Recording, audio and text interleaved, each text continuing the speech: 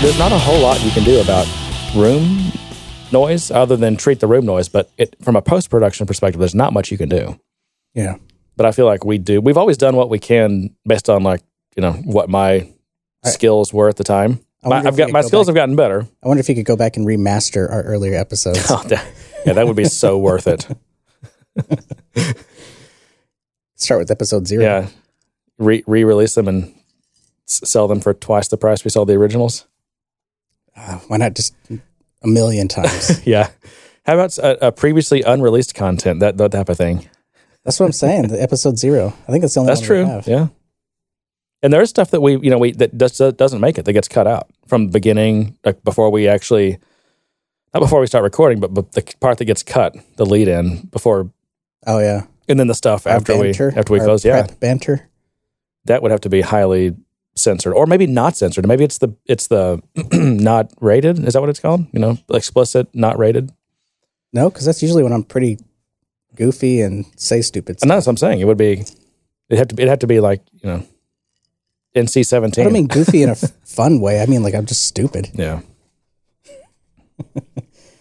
All right. So one thing I wanted to start with, just follow-up wise, is did you see any, because I can't believe I didn't piss people off about this. No comments on the German Pilsner versus Czech Pilsner? No opinions? How is this possible? Because not everyone's a beer nerd like you? Well, I think, first of all, we probably have more German listeners than Czech listeners. And I was pro Czech Pilsner. But I also think, because I think we tease that in the Slack channel somehow. Speaking of that, I need to open up Slack, just, I don't know, in case something happens while we're recording. Yeah. I think we have more, probably have more German listeners. But I think I did a good job of, I was clear that my preference was German Pilsner, but I talked about the historical context, right, and the qualities of the Czech Pilsner and how some people probably prefer that. I just happen to prefer a German Pilsner. And I also talked about the Dortmunder. I did not mention, I thought of this later, I didn't mention that, but just also the German Helles is another very similar style. You know more about these beers than I do. Dortmunders would be up north, and the Helles would be from more south, I think. Different water. Yeah, no, I don't know. I thought there would be some controversy around that. I didn't see any, though. Did you? No. I think there were some comments about the beer, but I don't think it was anything. There was no team Pilsner, team anti-Pilsner. Also, we just a little bit of front matter here. We created the new Slack channel based on our meeting we had last week. Oh, the Code Not Clicks? And it's kind of been somewhat dead. There's been some stuff. I seeded it with a kind of a silly question that I was noticing at the time. I was having to deal with someone else's code. Mm-hmm. And there was just... Was it mine? It was, no, it wasn't yours. Yours code is a million times better than what I was having to deal with. But they were just mixing. You'd see like a variable declaration, and it would be an array of some type. But on the initialization side of the equal sign, it would be the list syntax. Yeah. I'm like, really? So that I thought, you know what? I wonder what people prefer. And so I asked that. Do you prefer the array syntax or the list interface syntax? I made it more complicated. As you do. As I do. And that was that if I just wanted to treat it as an array, meaning I just wanted an array of values, I would use the bracket syntax. Is that what we're saying? The two brackets? And then if otherwise, if I was going to pass it around to other things, then I would make it a list type. Yeah. But, semantically, they're both the same thing. It's not even semantically. They're literally the same thing. They're literally the same thing, yeah. I believe, and some platform Salesforce person can correct me on this, I believe one's just an alias. I think the array syntax is just an alias to the list syntax. I think they're, under the hood, they are the exact same thing. Yeah. For example, like in the Java language, they're actually not the same thing. I mean, not only is the interface that you deal with different, the array interface is different than the list interface, but they're actually different. They're different things. They have different behavior. And different performance. Absolutely, right. Well, in fact, I mean, in Java, this is one thing about Apex that's weird. In Java, when you say something is a list of something, well, list is an interface. It's not even an implementation. So to say the performance is different, we have to figure out, well, is it an array list or a linked list? What kind of list is it? Right. And then you can talk about, and in Apex land, I believe list is probably just maps to a array list or some similar implementation. So, whatever. What difference at this point does it make? And the truth is, it really doesn't make a difference. All right. Well, do you have any other follow-up? So do you think we should keep it, or you think or you think we just haven't had an opportunity to really blast it with some code? Oh, the channel. Oh no, I think we should keep it. It just nothing. I just haven't. I don't know. Nothing really interesting has come up, but it'll happen. I guess probably. Yeah. We'll see. The other thing is, people. It's not apparent to people that there's a new channel because it doesn't show up. It doesn't show. You have to go find it. Yeah. If you don't know about it, then you don't know to go look for it, and you have to expand the little channels plus tree. Yeah, thingy. where it says on the left-hand side right. on the app, there's channels. You click the plus, and then you got to search for it, right? No, it just shows up in the list. Shows up, yeah. John, speaking of our Slack community, how would people get into this thing if they're not already in? How do you get in this Slack community? I love how you set me up for an advertisement here. Well, Jeremy, you go to www.gooddaysirpodcast.com. I'm not going to finish that. That sounds so lame. www.gooddaysirpodcast.com/community. And there you can provide us your email address and your bank account and routing number, and we will give you access. No, not the bank account part. We'll give you access to this channel. John does something. I've been getting better about it. As soon as I get them, I've been able to kind of log in really quick and add people. So I'm hoping that's helping. Yeah, I have no idea how long you sit on those sometimes because I don't even see those.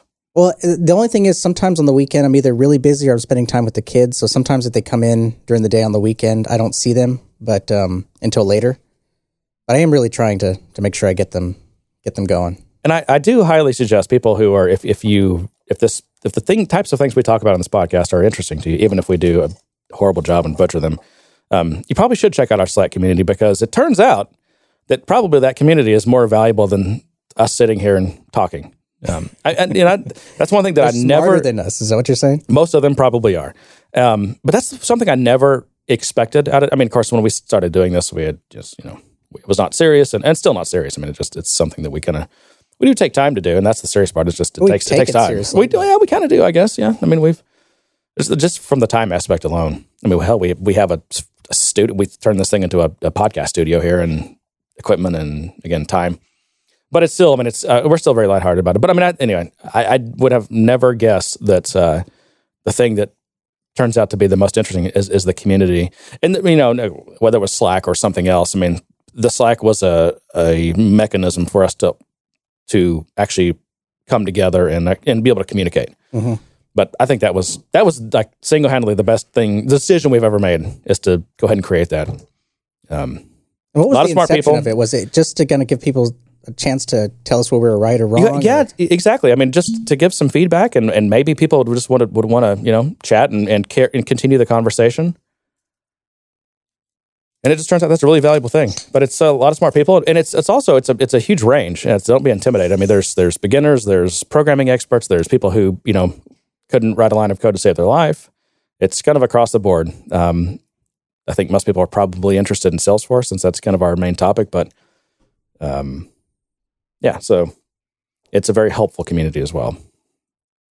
All right, moving on. Any other front matter, business follow-up? All right. I wanted to start out, my first thing is this, there's an article somebody wrote, his name is Don Denoncourt, I guess, and it's called Getting Older in Tech. Did you see this? I saw the first part of it because you sent it to me. Oh, I did, okay. Oh, yeah. I just thought it'd be a good thing to discuss. So this guy it sounds like he's been a software developer his whole life, software engineer. He's probably, I don't recall his exact age, I'm guessing his late 50s or 60s.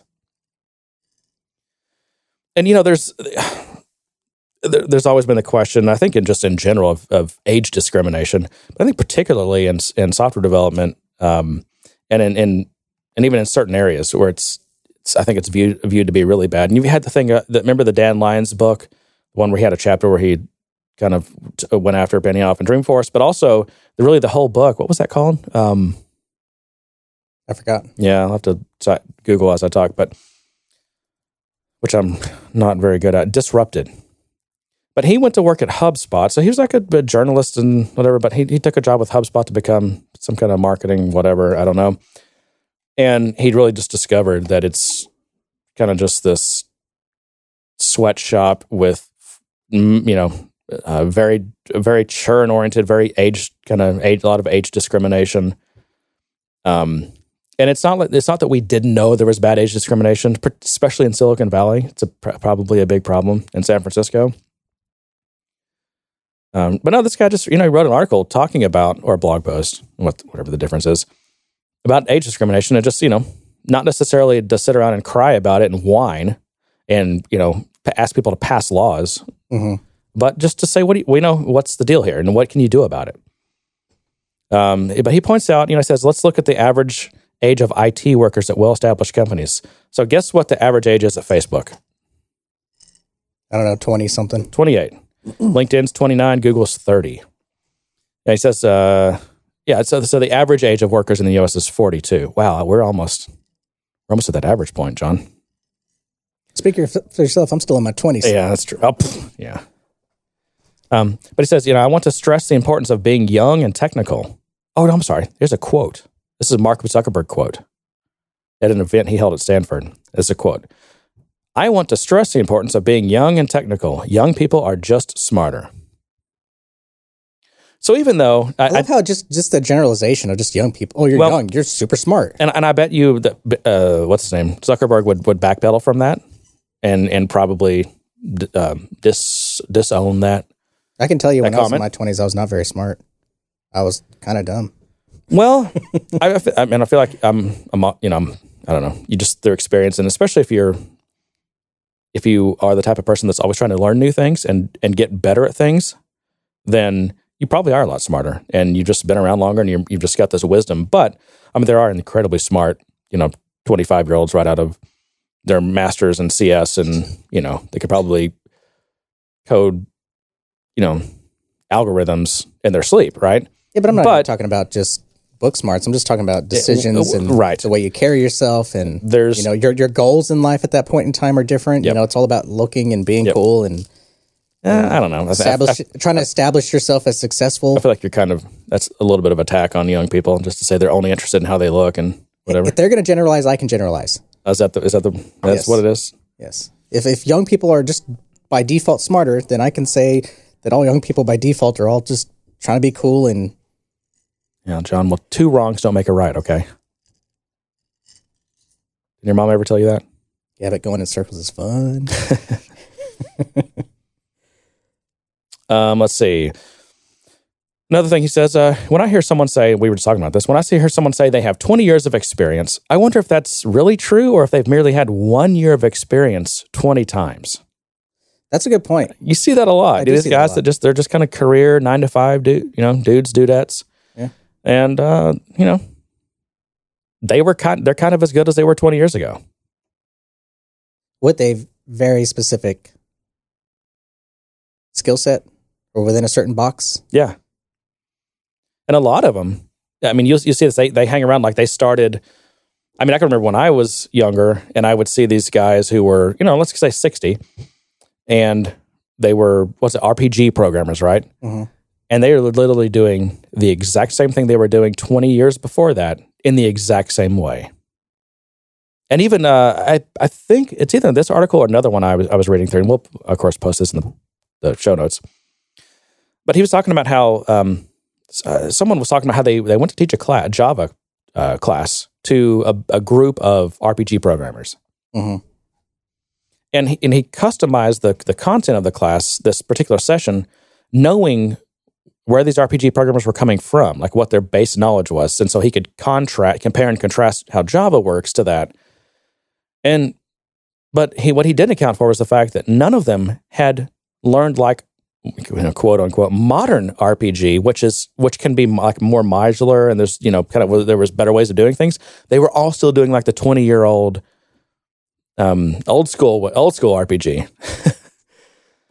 And they were those people that, just 20 years or 1 year of experience just multiplied times 20. And it actually was in this time. I see it now. That was his story.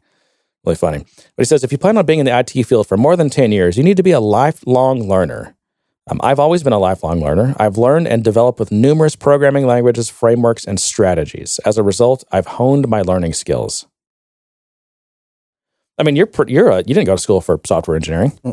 I didn't either. I mean, I ended up going to school for business, which is actually way after I learned, programming. I was even a professional developer. So I think we fit right in that category of self-taught. And also, most of the programmers that I run into or work with or deal with, most of them do seem to be self-taught. Some of them either didn't finish college, or they didn't go to school for programming, or they were music majors or math majors or something like that, or something even non-STEM related. Like I said, music would be an example. But if you have that aptitude and that learning ability to sit down and teach yourself, then it's one of those things you can learn. I mean, I'm always, how I'm with my book lists and everything. But I'm always trying to learn. I do feel like, there's this theory that as you get older, it's harder to learn. What do you think? How do you feel about that? Do you find it harder for you to learn new things? It's just, you're pushing a little bit uphill. No, I started out thinking that, but what I found the real issue is it's harder because when you're older, you have a lot more responsibilities. It's harder to find the time. When I was younger, I could sit all night uninterrupted, order a pizza, and read through a bunch of tech documents and practice and play around. At home, we've got kids, we've got dinner, we've got to get them to bed. They want to spend time with their dad. Yep. So it's hard to find just a good amount of uninterruptible time to study. So I don't necessarily feel like if I do read something, I'm not comprehending it or it just doesn't make sense any more so than it did, 10 years ago. What I do find, though, is just finding that time to actually read, study, and then practice. And time when you still have some freshness left. Right. I mean, a lot of us try to, squeeze an hour or two in at night after the kids are in bed or whatever. But that those are never, for me, it was just so funny because when I was young, it was the opposite. But nowadays, those are not great. Those are not real productive hours for me. Yeah. It's just not. I think another thing that hinders me at times when it comes to new things is I almost kind of wish, I don't know how to approach this, but I think ignorance is bliss, I'll say. In that right now, when I go to start something, I do it with the foresight of all the experiences before. I need to have, a certain amount of security built in. I need to abstract that a certain way because of XYZ. When I was younger, I didn't care about that stuff. I just built it. I built it to see what works, what came in, what came out. I didn't worry about security. I didn't worry about error handling. I didn't worry about any of that. I put a box on the screen and let you input and then ran a bunch of logic and saw what happened. Today, with the way my mind works, I'm more, when I go to do something, even if I'm just practicing, I tend to try to inject a lot of error handling, a lot of all this, layer, maybe unnecessarily at that point in time, to the code, just based on, my default mode of programming. Well, I think you're thinking more like an engineer than a coder. I know there's the debates on what all these words mean. What is software engineering and what, but if some people, use the term, software engineer to distinguish or to draw a contrast between that and like a developer or a programmer. Yeah, like I even get frustrated with some of these, like a lot of these languages, they have these live tools online where you can just type some code and it starts working and you can see it happening. And it's kind of meant to be this kind of demo kind of training, get your foot in the door module. Yep. And those frustrate me because I know it's not real world. I know that there's no way the requirements and everything's going to be this. Those aren't for you though. You know what those are for, and a lot of them do a really good job of that. I mean, if to learn Hello World, you had to set up a testing framework and database initialization scripts and everything. No one would ever get started. I mean, that's true. So they serve their purpose. And he talks about it in here also that how. One thing people say it's very hard to learn just a second natural language, spoken language. when you're older. Well, Yeah. fortunately for us, I mean, everything these days is C-based in terms of syntax and language. No, not everything. There's a lot of stuff that's not. I know, but a lot of the stuff I interact with, I mean, Java is C-based, which is based on JavaScript, which is based on Java. Java's like, almost 30 years old. And C#, which is based on a C language. And I mean, the most of the stuff I interact with are C. I think you probably gravitate to the C syntax.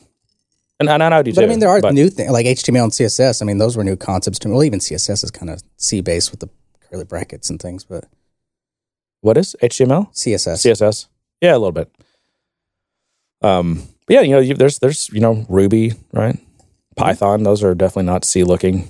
Yeah, and there's some other, I don't know what they're template or prototype languages that kind of try to get rid of all of the extra visual punctuations noise. and things like that. That an if is just an if. There's no parentheses. There's none of that. It tries to be a lot cleaner. And of course, you got the extreme of that to avoid symbols, I guess. And I hate this, but like Bash scripting, where like you start a case statement, and how do you close a case statement?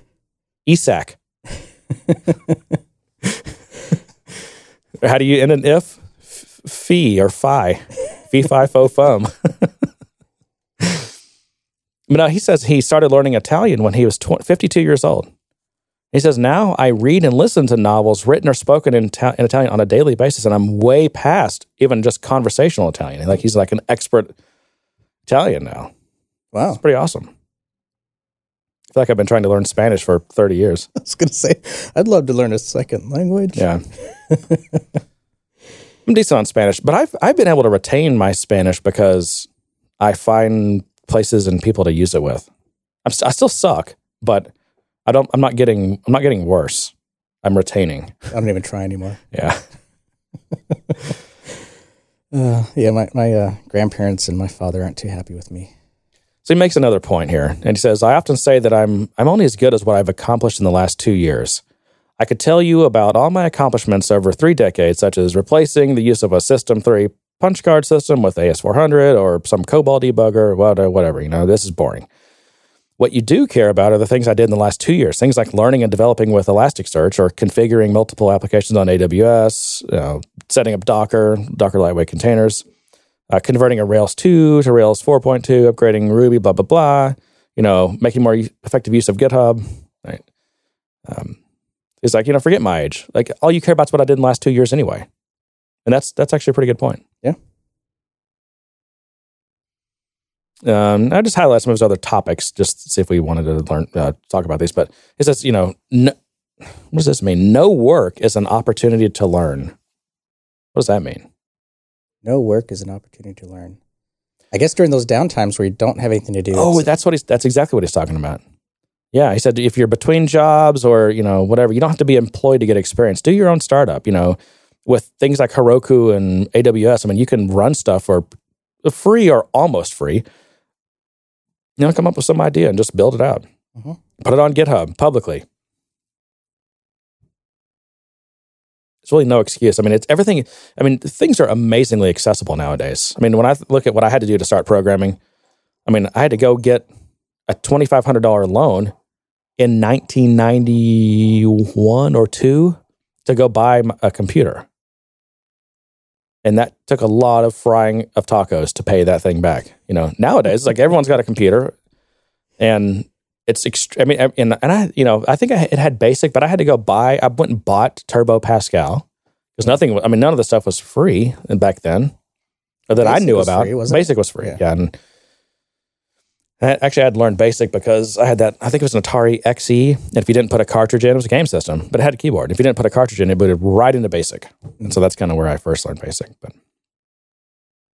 another thing I like this, and this is something I probably should work on. But he says, be and look fit, as in healthy, but don't worry about looking younger. He says, I don't think, as some career counselors recommend, that you should, try to look younger with hair dye or plastic surgery, but what you should do is exude energy. To remain relevant in an industry that seems fixated on youth, it's crucial to be spirited. He says, an overweight 50-something wheezing smoker does not suggest vitality. No, it doesn't. I do think people are attracted to energy. I think so. if you go into a place and, you're, 60 years old, but you look like you're full of life, you act like it, you sound like it, you're doing the things he talks about, learning things on your own time, and you're staying up to date. I mean, I don't know if you're still not an attractive candidate to, some company, that's probably because they're a bunch of bigoted buttholes and you should not work for them. There's the title, Bigoted Buttholes. Oh, he says, be interesting. Don't be a couch potato. Don't be bored in an interview. Be interesting. Get a hobby. I need a hobby. You do need a hobby. All you do, I have plenty of hobby. I talk about how I try to squeeze an hour or two in at night. You try to squeeze like 9 hours in at night. Yeah. That's not a hobby. Work can't be my hobby. No. And the last thing I just want to mention that he says is, you should be willing to take a cut in salary for new opportunities. That depends on where you're at in life. It is. If you got a young family, that's kind of hard to do. Maybe once your kids are in high school or in college, maybe that's the time to start doing that. In terms of the context of this conversation with age, but with a young family, that's my priority, is making sure I can put food and clothes and let them have their sport activities and all that kind of stuff. Considering that I could pay a nice house payment now with my health insurance premium. Yeah. I don't really have the capability. I'm not afforded the opportunity to have a reduction in pay. Right, exactly. So anyway, that was that. Well, those were words of wisdom. I think so. And I like his approach. I like the approach and the stories he told, and it wasn't just this whining, we need laws, we need that. Like you said, it was practical. It was pragmatic. And I got to say, this is something that I do think about more as I get older, because it's kind of funny. I feel like I almost distinctly remember the first time that I wasn't the young guy in the room, because I started in business young. I hadn't finished my bachelor's degree. I was basically 19 when I got my first 19 or 20 when I got my first programming job. Of course, it's all downhill from there, but I think I really didn't feel it because I've been kind of my own. But don't you remember when you were like always the youngest guy? You were like that young, I was the young smart ass. I was always on my own though. I was kind of always this kind of hidden IT guy that could program some stuff and so I was kind of always on my own. I managed to wiggle myself in all the management meetings and stuff. And that's kind of how I guess in terms of the people above me, but that it wasn't like my peers. I wasn't like the youngest of my peers. And that I didn't really experience that very much. See, I was for the longest time, and I do. At some point, it's just like, wow, I'm not the youngest guy here anymore. And now it's just like, okay, I'm not old, but I am what I am. Almost 40. But I'm not. I'm not this young, smart, fresh guy who, whatever. And I wonder, do people look at me and think, well, he's not going to know the latest stuff. He's not going to be able to build like the coolest app. Because he's 40, we have this 27-year-old, he's probably just going to be way more up to speed on these things. I wonder if people think that. I don't know. I don't either, but it's something that I've thought about. How can they tell? Most of the work we do is remote anyways. It's not, and it's definitely, it's not a fair way. I'm not saying it's fair or whatever. I'm just saying, is that just human nature that people kind of might think that? Like they meet you the first time and they go, oh God, he's old. I thought he was like young. I thought we were going to go out and have a good time after this meeting, but he's old. He might need to go home and take some fiber or something. I keep it in the office. You never know. Yeah, but surely that happens where you hiring managers they look through a list of resumes, they're like, oh, this guy looks good. Comes in, it's like, and it's just like, it's like, oh, you obviously don't say anything out loud, but maybe they're like, oh my gosh, I had no idea he was made that old. And is that? It's maybe surprising, but is that necessarily a bad thing? And no, I don't know. I think people. Everybody has their biases. It's a theory that everyone has their biases. Tribalism is and centrism and whatever all these things are. It's built into our DNA. Just this idea that everyone's a little racist and all that. Whether or not you believe all those things are. I definitely think tribalism certainly is a thing, and also just a lack. Some people, just don't have a wide perspective. They just if it's not kind of like them. I mean, this is the problem of companies that employ a bunch of white dudes, and all they hire is a bunch of white dudes. Mm. It's even it can be not from a point of intentional malice. It's just kind of nature. It's like you can relate to them. They walk in the door like, oh, cool, it's another bro. Yeah, let's sit down, man. Let's just get through this interview real quick, and then it's a formality. I hope it's not that way. I hope they're John. I'm just saying that happens because it's again not necessarily out of malice. It's just it's human nature, and that's why you got as much as sometimes we might have some criticism of the tactics involved. You got guys like Benioff. They're like, we have to, and it's not just him. There's a lot of them. It's like we have to explicitly fight against those tendencies. In other words, by hiring more women, hiring more minorities. Yeah. The quotas. Yeah, because Salesforce, is again, and the other problem they have is you can't really. I don't think you can blame them that much, and I think Benioff largely a lot of times falls on a sword that's not even there. Mm-hmm. Because you can, your hiring pool is what it is. You want to hire software engineers in San Francisco? It's 90% white dudes, okay? Good luck trying to find a bunch of women of color to fill these engineering roles. There's some, but not near enough. Well, especially if you want to take Jeremy's hiring advice and hire nothing but A players, then your pool is extremely small. It's not that you have to hire nothing but A players. That's what you said. Well, no, because I think you also have to have. Well, again, it's different companies are different. I feel like Google is one of these companies, for example, like they backpedaling on last week's no. It's just there's some subtlety to it. You're making it more complicated than it needs to be, Jeremy. If there's not, you have to be fueling, especially these big companies that are this churn a lot. You have to be fueling your workforce with people who you can develop. Sure. But just because you're not, the super experienced person, that doesn't mean that you're not smart and you didn't do some like badass stuff in your computer science program and some cool intern stuff and like you're really smart, right? That kind of makes you an A player. You're a junior A player.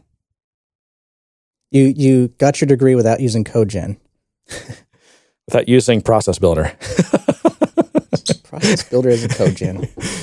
No, we hired someone that we found out likely only got their degree because they used CodeGen because they couldn't code anything. Oh yeah. Well, remember back in that was our bad. We hired. Well, in fact, you know what I forgot to mention in the last episode? I pointed out in Slack, but we have hired H-1Bs before, right? We didn't. We should probably just for full disclosure should have mentioned that. Right? We have hired H-1Bs. You and I have. But remember back in those days, we know because Jeremy was cheap. No, that's not what is it. Why? Okay, let me ask you this, because we did not talk about this before. Why did we end up hiring H-1Bs? I think because we couldn't find any. We literally could not find permanent residents or citizens at the time. Well, and then, Salesforce development isn't what it is today. We were building outside of Salesforce. It wasn't only about a year or so after that we got Apex and Visualforce. Or maybe it was right around that time. Yeah. And so we were looking for developers who are willing to help us develop stuff on top of this. And so it was a very specific skill set we were looking for. We were looking for, people who had good skills with data, coding, because we basically did it all. We did data migration, workflow, a lot of email stuff too. Email stuff? Yeah, notifications, because there's no workflow for notifications. Everyone, think about all the workflows you have that send emails. That didn't used to be there. Didn't exist, yeah. Jeremy and I, we built our career. Workflow didn't. Salesforce workflow didn't exist. Yeah, that was not. So we literally wrote systems that would ping the system every so often and go, "Oh, is there some emails I need to send out? Here you go." Right. Anyway, that kind of stuff, I'm glad they code us out of a job for. There are certain things that Oh yeah. There were just lower level stuff that I'm happy that Workflow does it. I'm happy that they have Process Builder to take care of that and the kind of stuff. But don't you find, I find myself passing on stuff all the time that's just like, I wouldn't mind doing that. It'd be good money, but it's truly a lower value thing. And someone who makes less, money than me that's at that point in their career should probably do that. It's just not a good use of my time. Fair enough. Yeah. Especially if it's something that I'm just like, I've done literally that exact thing like 100 times, and that will bore me to death if I do that. I'm greedy. I take it all. Well, I promise you take more than you can handle. No, it just happens that way. I don't know. Yeah. I like saying yes. I love you like trying to saying play yes. innocent here. The world is so much better when you say yes. Yeah. Until it falls on you. And and this is kind of an Ask John. I need some advice here. Yes, you should change your hairstyle. So let's say, and I'm going to try to to totally anonymize this. Let's say you have someone that says, "Hey, we want it, and we're going to get Salesforce, but we have this accounting system, and we want to integrate this accounting system, and let's say it's not a no-name accounting system, but it's not super popular. It's not like QuickBooks where there's known like good AppExchange integrations for them. Let's say there's this in this situation. There's maybe one or two. There are a couple of AppExchange products that says that they integrate with these, but they've been around for 2 or 3 years, and they only have like a couple of reviews, and it's by a company that's not only small, but it's kind of shady. When you look them up on LinkedIn, literally none of their employees are actually engineers or programmers or anything. It's just nothing but like a president, a vice president, a couple of salespeople. And so what this person wants to know is, John, I want your advice on, for me to integrate my accounting system with Salesforce, do I use one of these AppExchange products, or should I just have you build me the integration so that I know I'm not going to hit some limit, or I'm going to hit some problem and I can't get past it? That's a good one, because I try not to inject myself into the choice, but I do like to at least say, if you don't feel comfortable with the product and you don't, especially when we're talking about accounting, you want to kind of feel comfortable with that integration. They don't even know what comfort level to have. That's why they're asking you, because they don't know. What I do is I estimate the cost of the custom development and what I think it's going to take to do, and the advantages and the disadvantages of it, and I present that to them. And I say, okay, here's the custom coding route, and here's the pros and cons of that. And I really try to push that decision back on them. I really do not like being involved in that decision. Yep. It's just one of those things that, But they're looking for a recommendation. I know. And I know exactly. And I get asked that all the time, what should we get? And they're going to do whatever you recommend. And actually, I've kind of been in that role where it was my job to do that evaluation. And that meant, calling up like 10 vendors off the Gartner list, because it was a starting point. Yep. And so I'd find people in the right quadrant and pick them and call them up and say, okay. Oh my gosh. Tell me you actually pick people based on their quadrant? I did. Oh my God. You needed a starting point. Hang on. That is a good opportunity for my new soundboard clip here. Look, Jeremy, how about this one? Okay. Nope. Solution architect. No, so much no. All right, solution architecting is a whole different beast. It's one that took me by surprise in terms of skill set and the amount of just mental energy involved in trying to pull this off. Just the fact that there's something called solution architecting. Yes, that was my job title. That is a bullshit term. Well, it was my job title. Is architect even a verb? Solution architecting. I don't think that's a verb. Essentially, my job was to go and figure out what the best tool to use for a particular requirement. So if I got a requirement for marketing, I have to go out and find all the marketing tools and figure out how that works best and how it works best within our environment. Our data warehousing, how it attaches to Salesforce or how it attaches to SAP, and work that out. And then say, okay, here's our options. These will work for us. Did you do a big upfront design? It wasn't design. This was presenting tools and options and architecting the interactions between it. It wasn't implementation. It was just... But you picked the tools? You suggested the tools up front? That's what they wanted you to do? When I got a requirement, I would have to go out and find options. And that meant finding vendors, finding custom, finding... You're just far away. It's like down here. I keep moving it. It's just drooping down. A little droopy today. I will ask you to not look at my mic. Hold on. That just... Yeah. You make me want to drink. I have that effect on people. Sorry.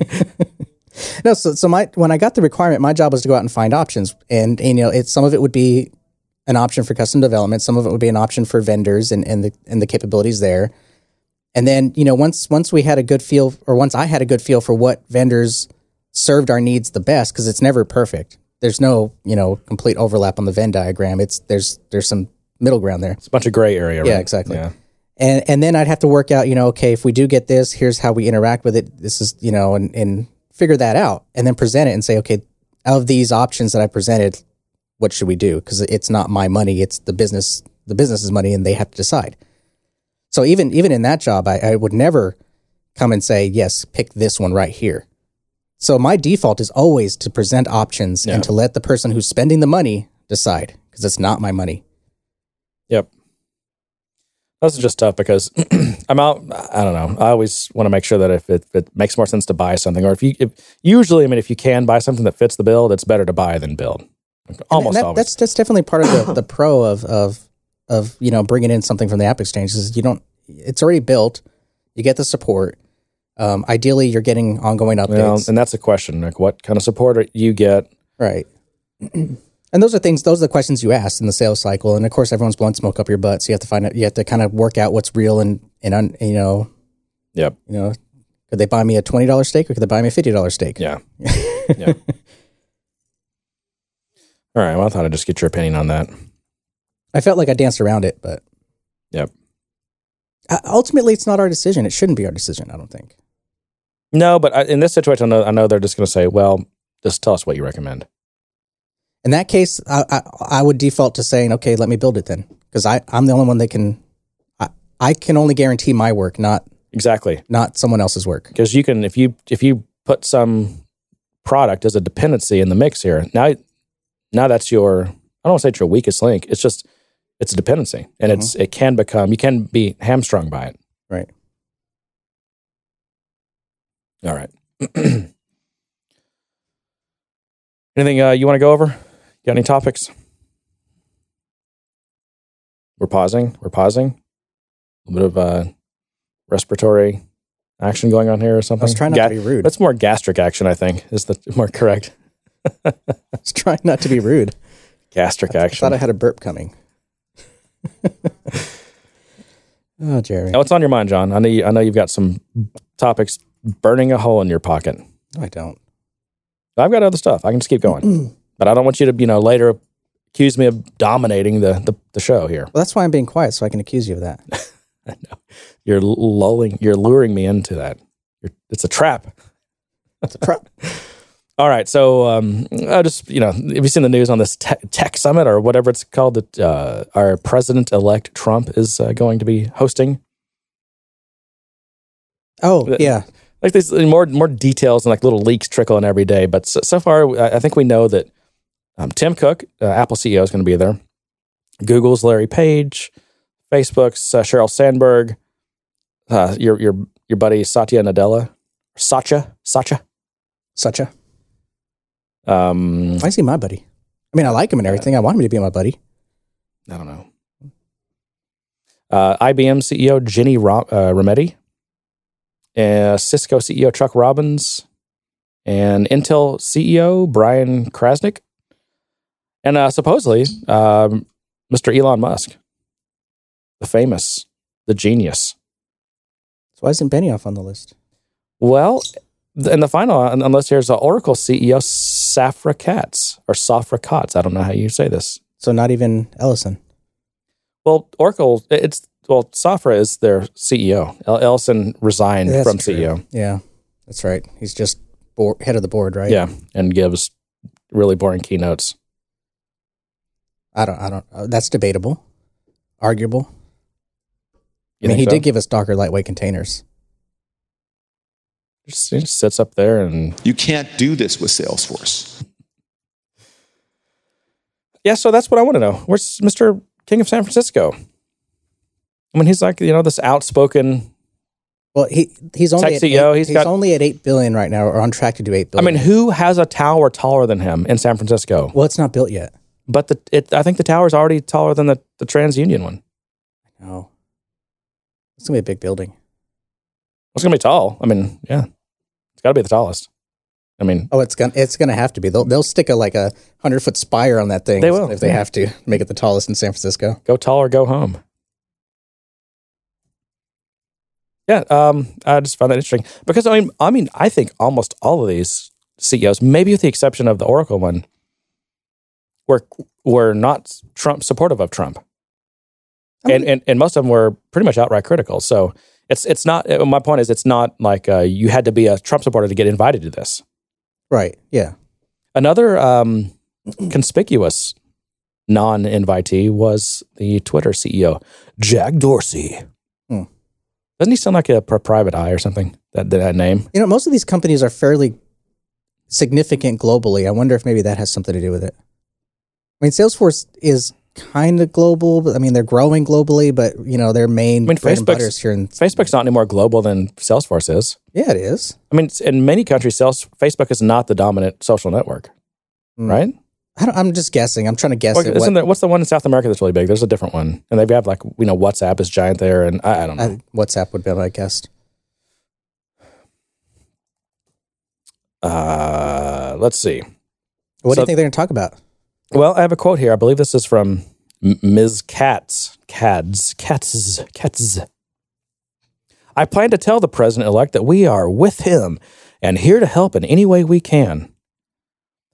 She says if he can reform the tax code, reduce regulation, and negotiate better trade deals, the U.S. technology community will be stronger and more competitive than ever. But anyway, I think this has been nothing but leaks, other than the kind of that statement that she made. It's just the details of this have been trickling in, but the headlines have been hilarious, and there was a bunch I missed, but I copied and pasted some of them here just so we'd have them. Silicon Valley faces its reckoning with Trump. Trump and Silicon Valley's elite seek to smooth over frictions. Tech leaders couldn't beat Trump. They'll meet him instead. That's even got a rhyme in there. Got a rhyme. This is a lot of clickbaiting going on. Tech gods to tower. Donald Trump is the Michael Bay of politics, and that was. And then let's see. Will Trump make Silicon Valley kiss the ring at his high-tech summit? This is tech journalism, people. It really is. Speaking of tech journalism, our friend, what is her name? We were talking about her today. The Recode. Mm-hmm. Miss. I give money to lesbians. Right. Remember that one? Yeah. Remember this one? Nice. Her. Oh yeah. Nice. So she wrote an article the other day. Let me help you up on that stool. And it was the most whining. It's the one that ended with literally the last sentence of this article was the F word like 4 or 5 times in a row. That was the sentence. F, F, F, F, F. And I think the title of it also started out with something like "Okay, so," and I'm like, really? You started a title with "Okay, so," and that just tells you right there are no editors. I mean, there are no editors anymore. No. Well, I think journalism as a term in general has kind of been blurred. The line has been blurred by opinion blogs and everything else, podcasts and whoever else wants to try to call themselves a journalist, which we don't. But there are people who do what we do either in blog form or in podcast form or vlog form, and they call themselves journalism, but it's really just opinions. It's these opinion topics, I'm even fine with that. I like opinions. That's fine, but to label them as journalism, to create this umbrella of we are the tech journalism site, and then you post crap like that, it's like, come on. Well, even if you look at the people that are working for Fortune and Forbes, which are supposedly journalistic, I think publications, they've just turned in, especially because I don't even know if they have print versions anymore, but they've just turned into blogs. They're just blogs. It seems like what they do now is they hire a bunch of freelancers to come in and write these blogs. You get paid by the word, and they're hastily written. They're not edited. And a lot of times, I think there's proof to that in the fact that so many of these articles get published either with different titles or put out into the ether, and then they get modified or changed or removed. Yeah. Quite often. Yeah.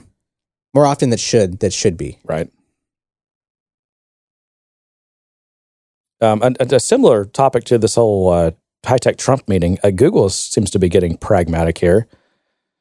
There's a headline about how they're extending their conservative outreach as Trump is calling this tech meeting. So supposedly in the week since the election, Google has ramped up its efforts to hire Republican lobby firms and in-house lobbyists to change the composition of its Washington office, according to 3 lobbyists with knowledge of the matter.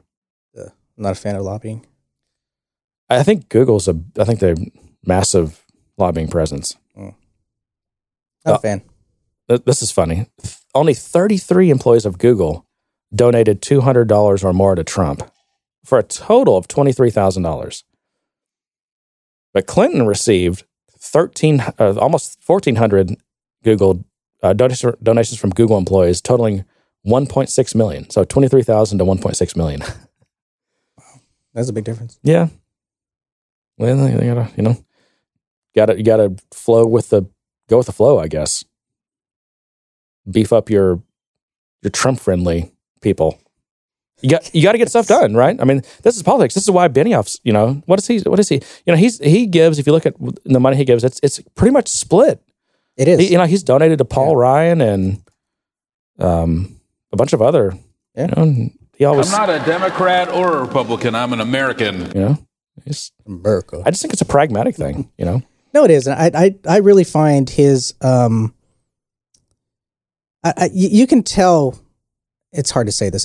You can tell where Benioff is politically, but he doesn't, at least in terms he definitely seems to skew towards the Democrat. He does, right? But whenever he's asked point on blank, to pick a side, he's just kind of like, look, I'm a CEO of a software company. I'm an American. He's got that kind of middle road stance on it, which I appreciate.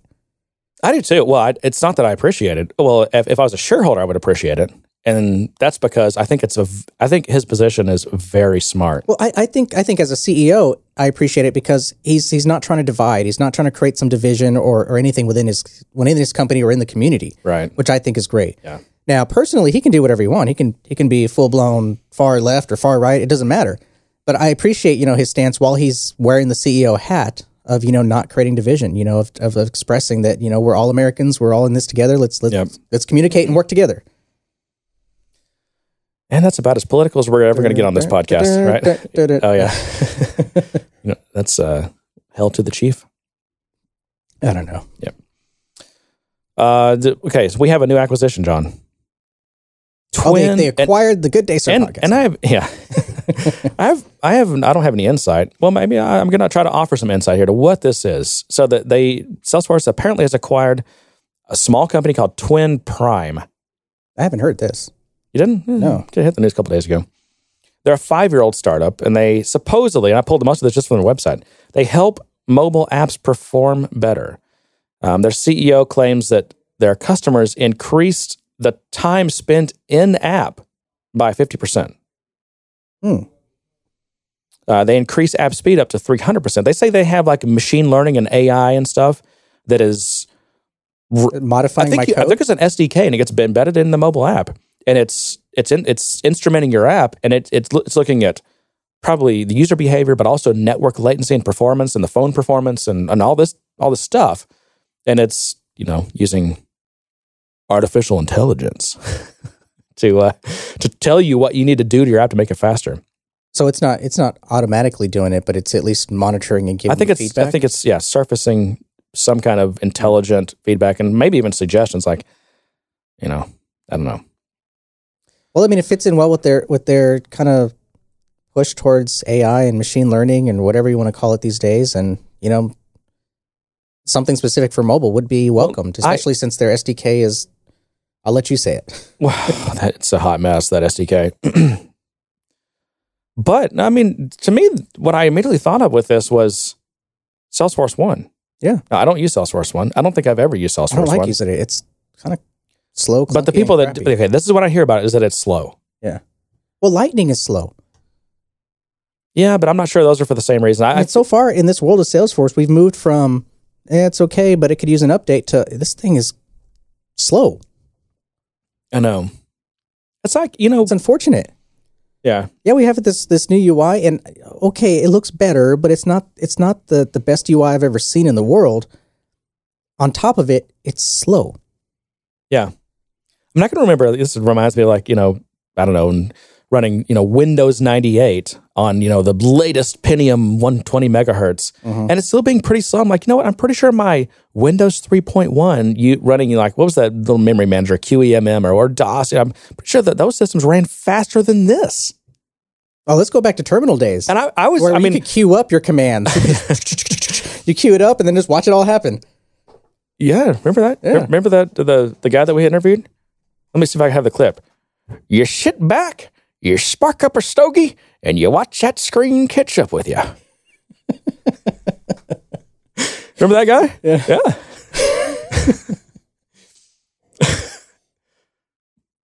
But no, I mean, I can remember, I was like, man, my DOS machine ran faster than that. And I was convinced for probably 10 years that Windows, as every time they released a new version of Windows, they were inserting more like wait states in the operating system to help boost hardware sales. Because you know how Microsoft makes the most money off of Windows, don't you? No. It's on new PCs. Yeah, the licensing. Yep, new PCs. Yeah. Because usually, I don't know, supposedly people don't upgrade very much, and that's the way they sell is by well, that makes sense. OEMs. Since they're, they're going to follow Apple's model and not charge for updates, I believe. I hope so. I actually want to talk about Windows. I need some advice, but that's a little bit further down. That's going to be in our end of show segment, so Jody M can fall off once we're done talking about Salesforce stuff. She doesn't. I'm not sure. Stop it! You're gonna make her drive off the road again. I know. I don't want her to spit coffee out or anything. Jody, calm down. It's all right. It's all right. Keep your eyes on the road. 10 and 2. Is it 10 and 2? Well, not in. She's in Australia, right? Yeah. No, I think it's I don't know. It's got to be different out there. It's probably like what would it be like 4 and 7 over there or something. Don't they do everything backwards? They drive on the wrong side of the road. It's got to be different. They hold their steering wheels from the bottom. And if you want to turn right, you have to turn the steering wheel left. And their toilets flow in the opposite direction because they're in the southern hemisphere. All right. Anything else about Twin Prime? I mean, back to this. My thought was that they're going to use this technology to help speed up Salesforce One, and maybe who knows other mobile initiatives they have. That would be nice. I think it'd be nice for Salesforce One, first of all, and 2, I think it would be nice for the SDK if it can get incorporated into that. Right. I have a code topic. And this is something, and I apologize. I don't remember who posted this, but it's about, it was an article, and this is not new. That's where I saw this like a few years ago. But it's about, it says inlining code, but to me, when I think of inlining code, I think about like compilers inlining function calls. Or even, like in C, you can hint to the compiler that something should be inlined. But it's John Carmack. It's like a blog post he wrote. And what he's talking about when he says inlining code is not like compiler inlining, but taking, a function that might call a couple other functions and just collapsing those other functions into the main one so that you've just got one function and it's all the code's in line. It's not making function calls. Right. Okay. And, when I first saw this, I'm like, this is insane. I mean, I've heard people make these arguments. I'm like, this is stuff that beginners say. But this is John Carmack. This is like he's a famous software engineer, game developer and whatever. And he even says, he starts off, he said, this is going to be an unusual email. I'm talking about coding style here. And he also says, there aren't any silver bullets. He says, months can be shaved off a development project with a few percent improvement in productivity. I'm like, okay, that's true. And also what he's talking about here, it's really from a game perspective. And when you're writing game code, which, I've never done, but I understand a little bit about it, it's quite different than writing business applications. Enterprise software. Sure. You are thinking about performance to a degree that you really shouldn't be in enterprise software. And I know that's weird to say that, but when you think about these modern runtimes like the .NET CLR and the Java virtual machine, which is what your Apex runs on, it's generally best to not try to do things like inlining or minimizing. Oh, I don't know. I'm trying to think of great examples. Manually boxing and unboxing is a Java thing. Variables and loops. Trying to minimize function calls. Minimize the size of your class object hierarchy, because not only the compiler with these modern runtimes, but the runtime itself, the virtual machine, the stuff that it's doing real time. Like, Java's, at least the Sun implementation, it's called hotspot. And that's because as your code is running, it's looking at the hotspots, like what section of this code is being hit a lot, is in some loop or whatever. And it will real time look at that and modify that code in real time to be more efficient. And those algorithms they use to do that virtual machine is 99 times out of 100, it's going to do far more smart things than you could do performance-wise. So don't try to get cute. Don't try to get fancy. Just, don't do stupid things, though. That's why I have to be careful. Like, don't do stupid things, right?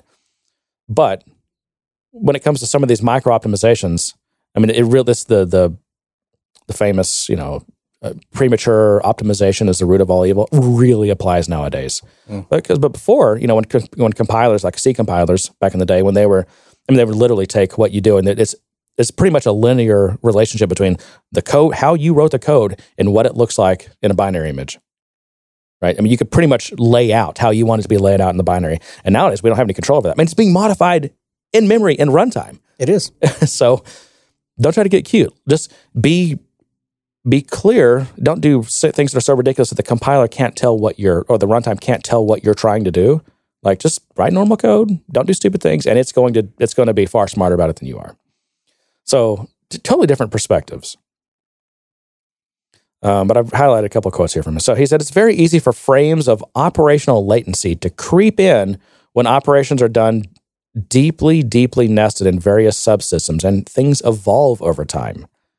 So he's basically saying, like, if you've got a function and it's calling into other subsystems, like what those do right now, you may look at it and you're like, okay, that's I don't know. It's reasonable trade-off performance-wise. It's not going to be a problem. But over time, as the system evolves, as you're developing your Duke Nukem that's going to take 15 years to actually get out the door. Surprised you know that. Well, that's where he worked. These subsystems might evolve in a way that they don't know. You're just a caller of them. They're probably not monitoring your code. The characteristics of that subsystem are going to change.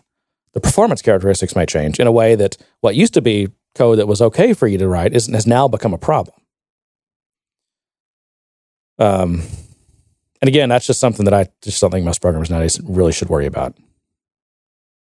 He says, I know there are some rules of thumb about not making functions larger than a page or two, but I specifically disagree with that now. If a lot of operations are supposed to happen in a sequential fashion, their code should follow sequentially. And, again, you got to say on any of these types of conversations, there's always there's always exceptions to the rule, right? So you can't, what were we talking about last week?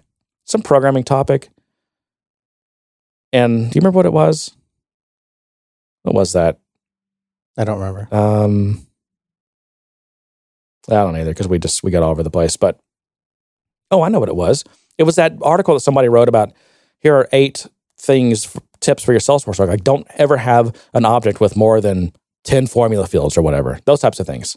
You remember that? I don't remember that. Oh my gosh, wow. I'll lay off the whiskey when we record. And to that I say.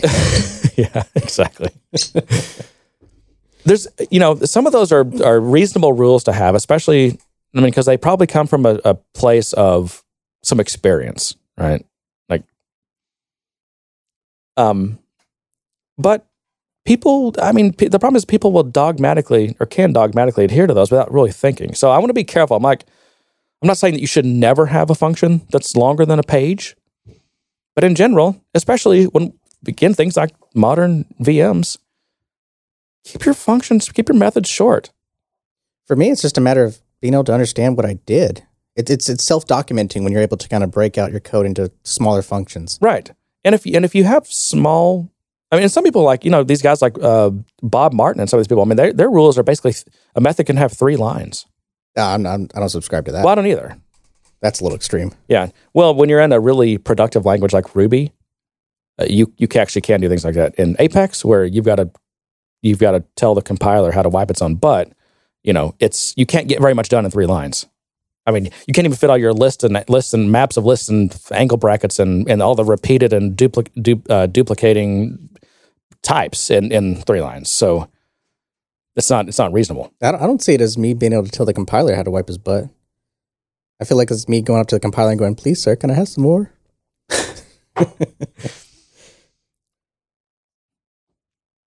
What was that from? I don't know. Some I didn't get the reference. Yeah, the orphan porridge. I don't know. Someone gets it.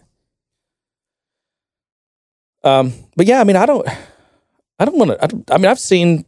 I mean, there's famous examples of. I remember, and I've looked for this recently. I couldn't find it, but someone made a video, and they put it on like Vimeo or something, and it was a class, like a file with like a class, and there was one method, and they were at the top of the class, and they just moved their mouse to the bottom scroll down arrow and just pushed it down and held it, and you're watching this class scroll, and it takes like 20 minutes, and it's one method.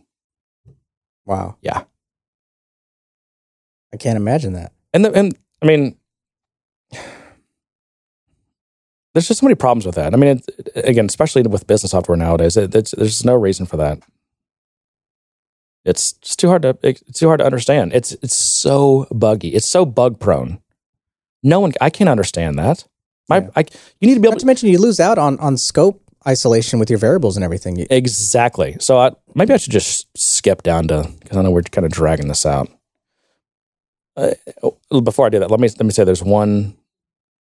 Okay, well, here's another one and he kind of presents a little bit of a different perspective. He says inlining code quickly runs into conflict with modularity and object-oriented programming protections, and good judgment must be applied. The whole point of modularity is to hide details, while I am advocating increased awareness of details. And again, this is so weird because to me, that's what a lot of beginners think. Beginners hate a big class hierarchy. They hate lots of classes and lots of methods because they want to just see all the code. They think that, I mean, I've had even CTOs who don't know what they're doing make me defend why we have more than one Java package. Why we even need it? Why do we have a data layer? Why are you separating your SQL queries out into this data subsystem? That just seems like more work. It's confusing to me. Yeah. I have to go look at this other class to find out what the query is. Well, of course you do. It's separation of concerns. It's making things that are testable. I mean, one of the points of having, methods is you need to be able to fit what a method does in your brain. Mm-hmm. And most people can fit, 7 to 15 lines worth of logic into their brain. And your method name should be pretty, again, it gets back to naming, which is a hard thing, admittedly. Yeah. But your method name should really say what it does. And if your method is 8 pages long, well, how long is your method name? And the examples that I've personally seen, I can remember specifically, I had this person I had hired to work on a project with me, and I get this is why you can't outsource, because he didn't work with me. This is not John. I'm not talking about John. I didn't work with him. I was like, hey, can you build this thing for me? It's this one little subsystem. And I get back 2 class files, and each of them had one method. One of the classes was called class 1, and its method was called do1, and the other class file was called class 2, and its method was called do2. And both of these literal? Yes, no, literal. And each of those methods was thousands of lines long each. And again, when your class or your method does that much, I mean, what's a better name for it? What are you going to call it? True. It does too much. But his final thing is, if a function is only called from a single place, consider inlining it. And this is something that I've always railed against, that logic. I think that is so wrong. This rule that if a function or a method, I'm using the terms function and method interchangeably. Right. If it only has one call site, then it shouldn't be its own method. And I think that is completely 180 degrees wrong. Yeah. Well, to me, that's how you end up with 2,000 line methods. Well, yeah, but I mean, to me, that's like defining a word inside of your document, or say you're writing an essay or a novel, and you have to define every word with it in line with that. That just doesn't make sense. I mean, sometimes this means it's going to go do this. It's not critical to this understanding of this function. It just needs to get this information so it can do something with it.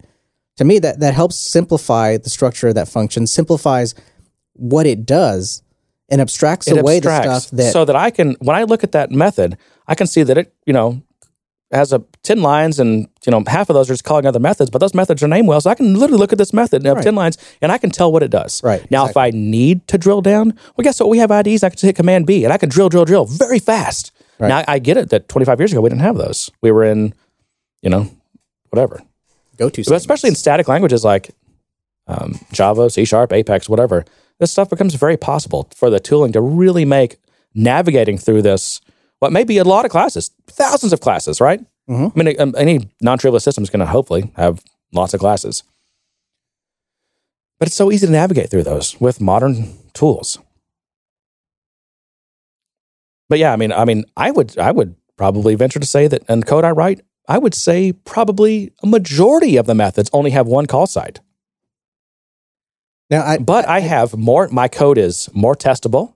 It's more understandable. I get a project manager that'll look at the code and say, well, I can tell what that does. That's pretty cool. I've even had project managers look at it and say, we're trying to figure out why something's not working right. And they're like, oh, I can tell you right there because you're telling it to do this and it shouldn't do that until then. Oh, well, wow, yeah, I didn't realize that. I misunderstood the requirement. Mm. But because things are named well, and I've built this code by composing modules, right. Units of code. It becomes, and again, nowadays, I mean, because computers are so fast and so powerful, like we don't optimize for computer time anymore. We just, throw another server at it. They're cheap. What we optimize for is quality and like developer time.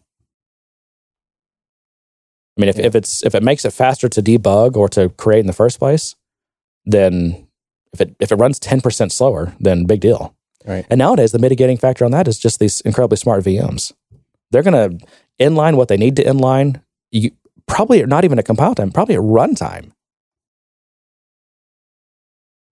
So I compiled a final thing of my thoughts. Some of them I probably already said. This is not about subroutines. It's about abstractions. Good abstractions decrease cognitive load. Bad ones increase it. You agree with that? Again, that's all about being able to fit a method in your head. A good abstraction decreases the cognitive load. Yeah. Right. Yeah. While I agree deeply nested calls are bad, applications with several multi-thousand line functions are not fun either. Agreed. Which is what I've had to deal with before. Well, sometimes they start out that way, and you just got to refactor and abstract them. I think that's important. Well, you refactor as you go, sure. You may not know that you're going to need 10 different methods or 10 different method calls to make this more readable or maintainable. And I do this. Sometimes my comments stay in, and I know I should stop doing that, but I usually comment or annotate a block of code with what it does. Yep. And it stays in there. And then when I go back to refactor, I go, okay, this can get pulled out, and I refactor it. And actually, that's exactly what John Carmack is saying not to do. Keep those blocks inlined and keep that comment right there. But that's like the TDD mantra. You implement just enough code to make your test pass, and then you go back and refactor that code immediately. You have to. One of those steps in that process of red green refactor, red green refactor, red green refactor. You write a test that has no implementation for the code yet, You run it just to see it be read. I don't know why. I mean, so we certainly don't run intentionally failing tests in the Salesforce world because that would cost you half your day. Yeah. But then, you see the read, you write the most basic or naive, maybe it's a long method implementation you can.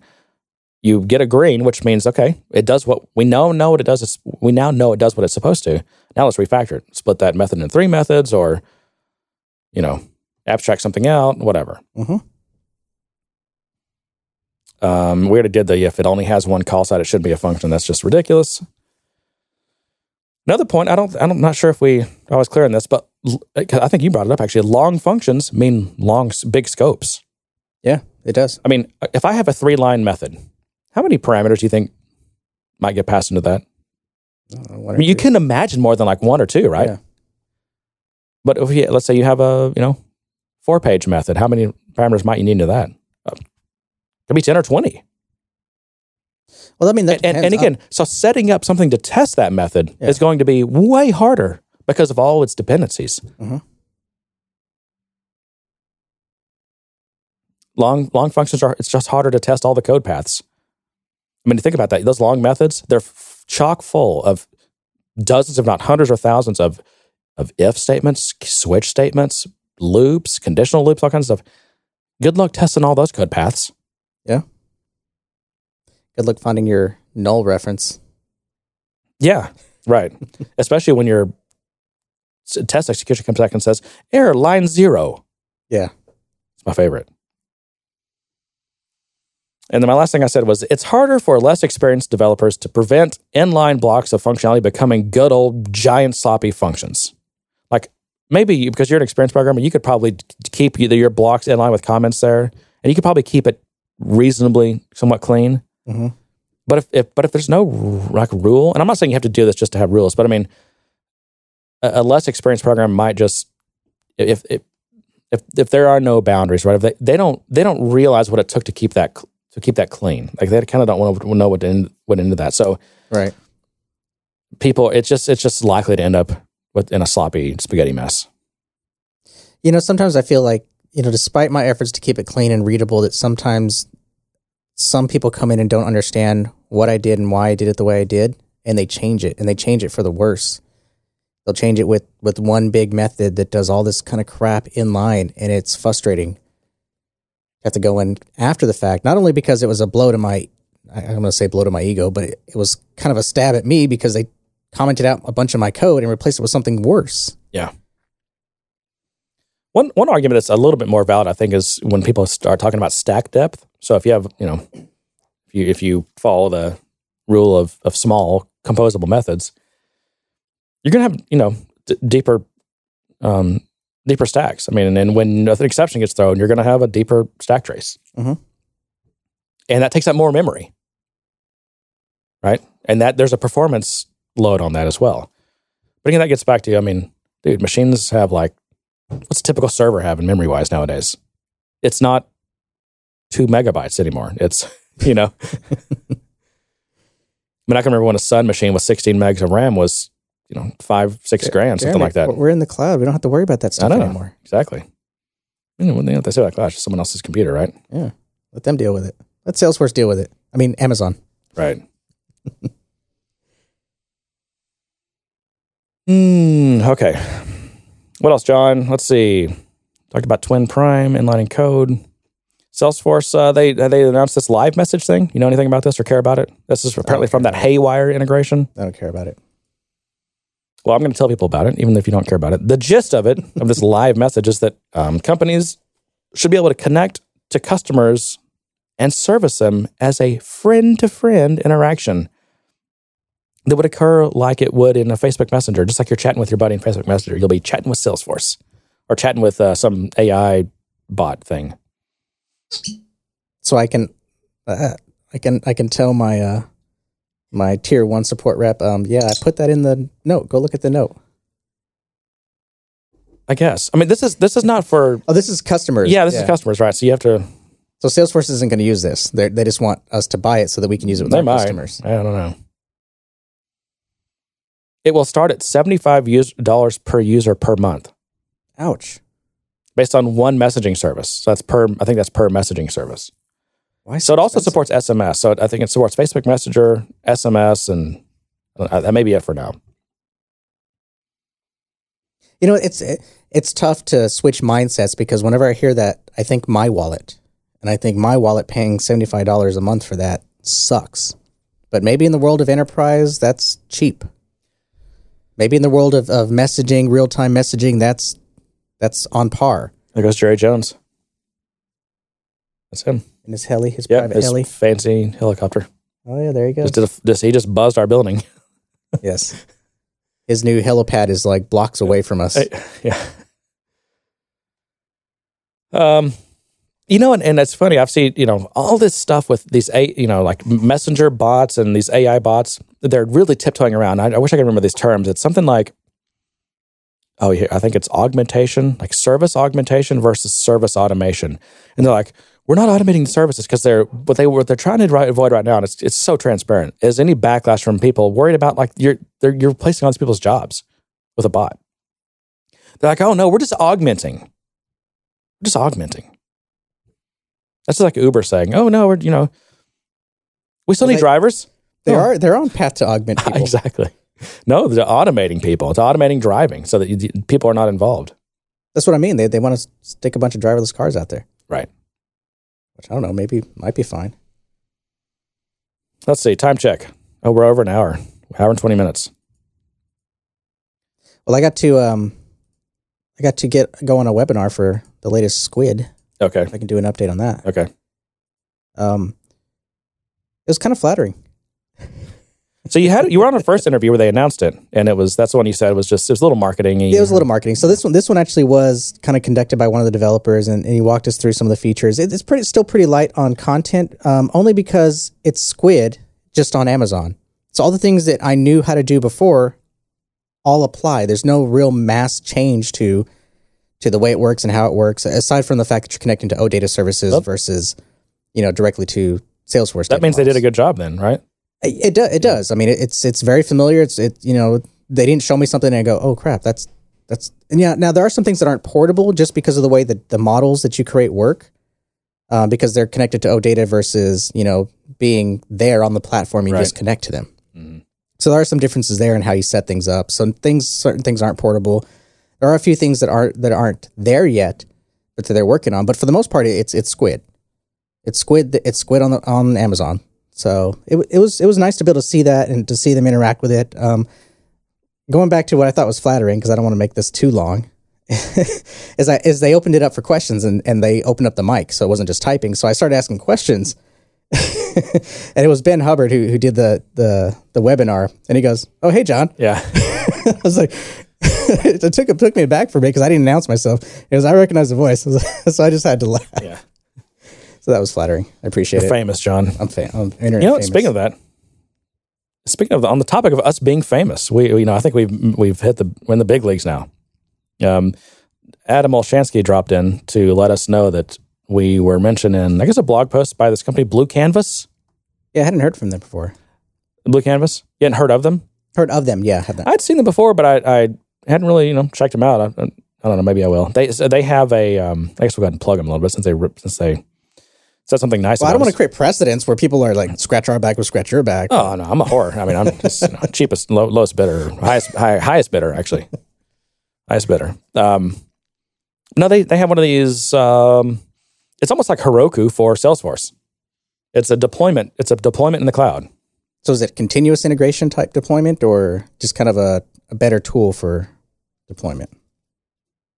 So I think when I went to the site, it said something about Git push, kind of like the way you Git push Salesforce in your branch name, right? And you can you push up the branch and Salesforce is a remote for their system. Mm-hmm. You define it just to set up as a remote in their system, or in your a pointer to their system, and they have probably Git hooks that receive the commit and do some kind of build process and deploy it to Salesforce for you.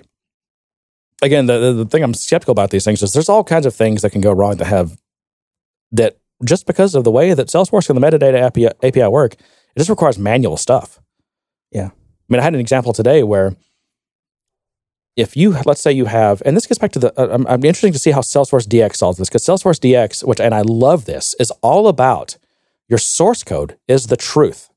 No longer is production necessarily the truth. Right. I mean, it represents a truth at some point in time, right? You might have a tag that pointed to a commit that represents what's in production, right?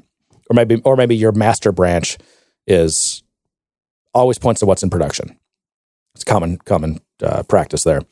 But in general, it's your source control that is the truth, and everything's got to make it into in this case it's Git. It seems like it's Git everywhere, so it's got to make it into Git, right? And that's how you get things through your development and deployment deployment pipeline, right? Is by pushing to certain branches, and there's maybe a release branch, and that's what pushes it to your QA sandbox. And if that build is approved, then you merge it into master, and then maybe in this case with Blue, what are they called? Blue Canvas. Blue Canvas. You just do git push Salesforce master, and that kicks off everything that builds it. But we hit a thing today where, again, my source code is the truth. I mean, I've been doing this with Salesforce for years now. So I'm that's why the Salesforce DX. I'm like, okay, I'm glad that Salesforce is now starting to speak this language, because they're going to see, and they probably already know this, they're going to see the problems there are with that, right. the challenges we still have, and I know they're working on these things, but it's going to take some time.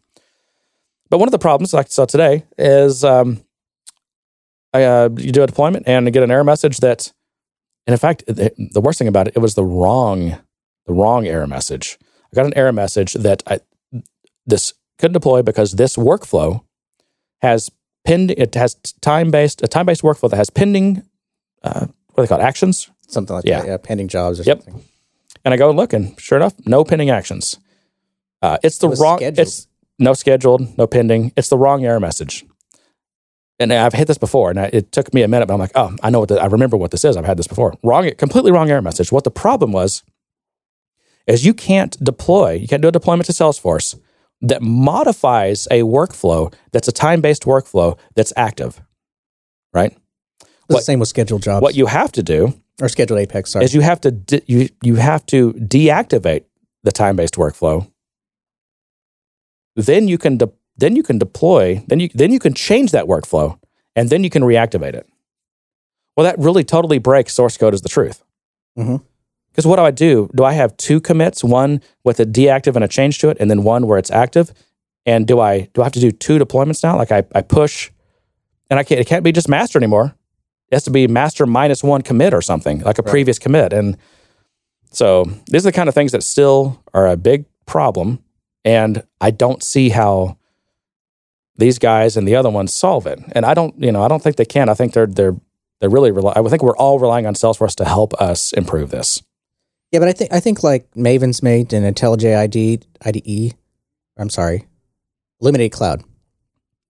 I mean, they went into this knowing that the tooling isn't great and the tooling API has its issues, but they've built something on top of it already, and they're working with Salesforce directly now to start working through some of these issues and fix it so that the tools can continue to get better.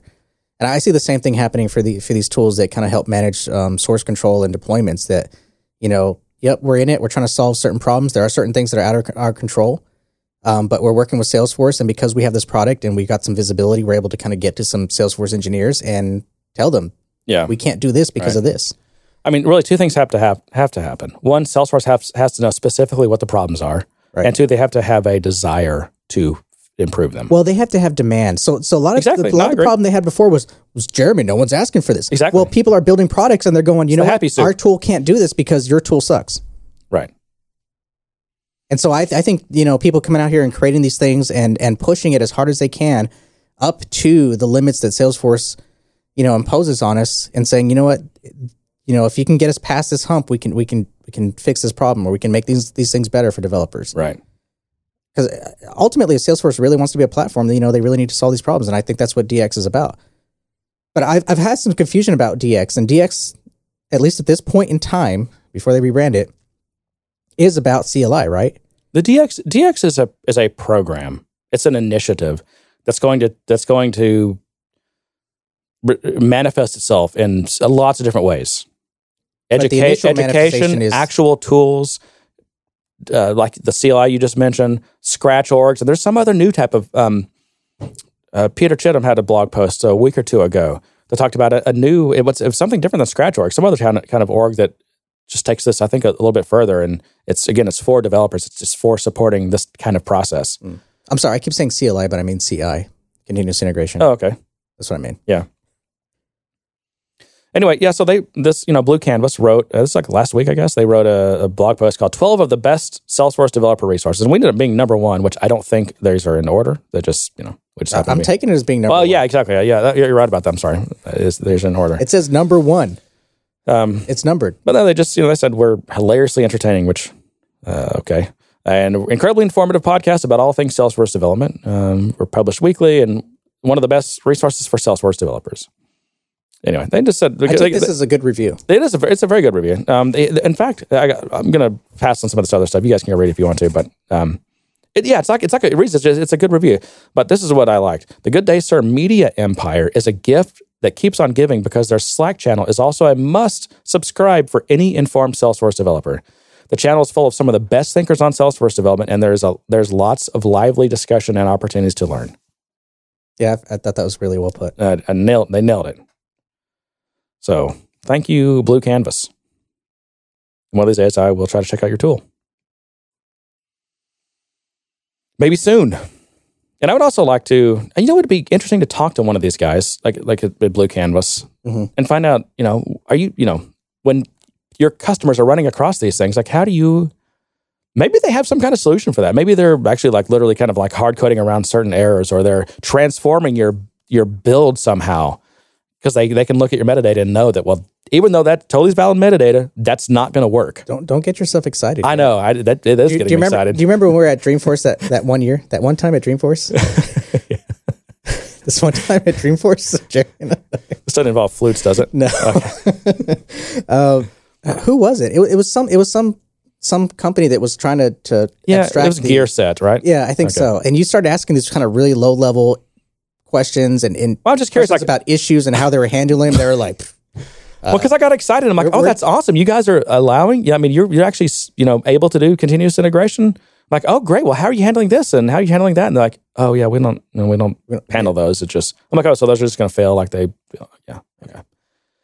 Again, I don't know how much you can do. I mean, this is back to Salesforce DX. I'm glad that this is an initiative now. I'm glad they're making it a thing and putting some money into it, and they're going to make it better. I'm confident. And going back to that story, I mean, it's not meant to kind of knock them, but to say that there are certain issues that, as much as these vendors try, they can't solve, because once it crosses that domain from their computer to the Salesforce computer, Salesforce has to provide some kind of mechanism for that to happen. Or what about the situation where you pull your metadata down and it's got the Salesforce generated metadata has references to field IDs for related lists and other things. I mean, I'm sorry, but when you deploy that to an org that doesn't already have that field and it's going to be created, it's going to have a different ID. So your related lists now are going to fail. I mean, this deployment's going to fail. Well, there are situations where it's hard to know. And this is kind of defending Salesforce a bit. Depending on what you're trying to do and what you're trying to abstract, what do you put instead? You're supposed to have the field name. Which makes refactoring very hard, because now you're referencing the name.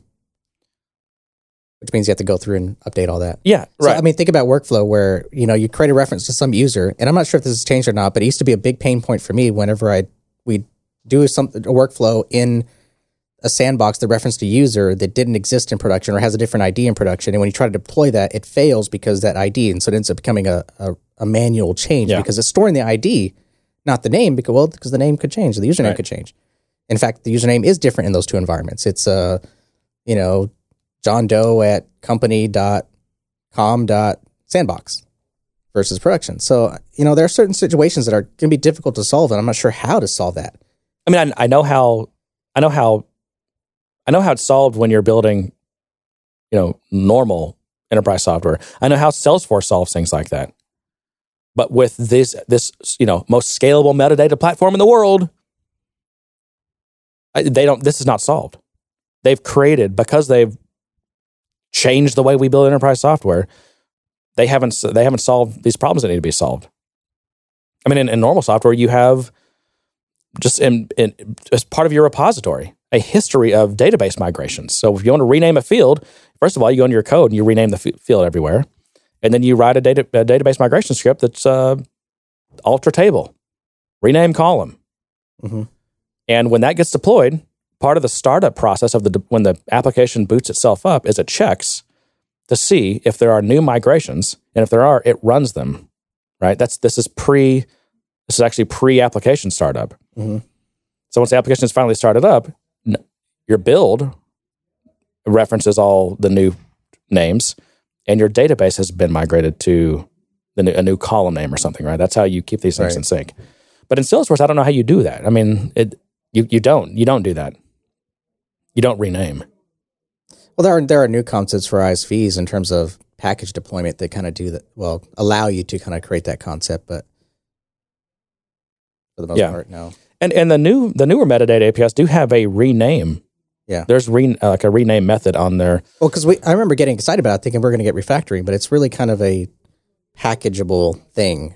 I don't think it's something that we can readily use across our IDEs and things like that. Like the refactoring mechanism for that isn't there. Yeah, it's like specific to a namespace or something. I think if I remember correctly. Well, and the renaming API in the metadata APIs is kind of interesting. If there was a way that you could package your, again, like a chronological list of kind of migrations that contain those renames, and on deploy, if Salesforce would run those, that may be a way to make this work.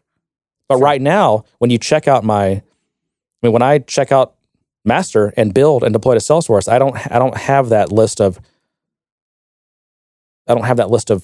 historical renames and migrations and things, and there's no mechanism for Salesforce to play those.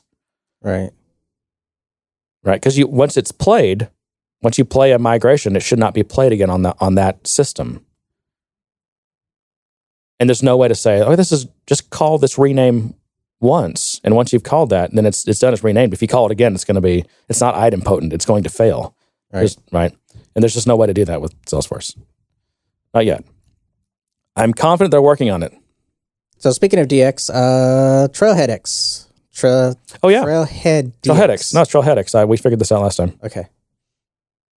June 28th to 29th, 2017, San Francisco. Should we go? If I had an employer that paid for that kind of stuff, I totally would go.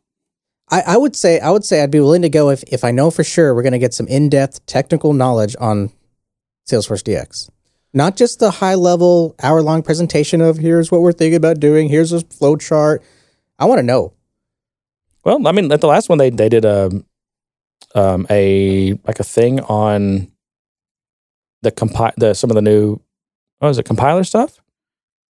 Remember this? Hi, everybody. Adam gave a talk on. But I mean, most of that's all. I mean, this is a great thing about Salesforce with they're at least on the Sales Cloud side and the Salesforce One platform, they post all these things, right? So it's not like they're going to publish all this information on their websites.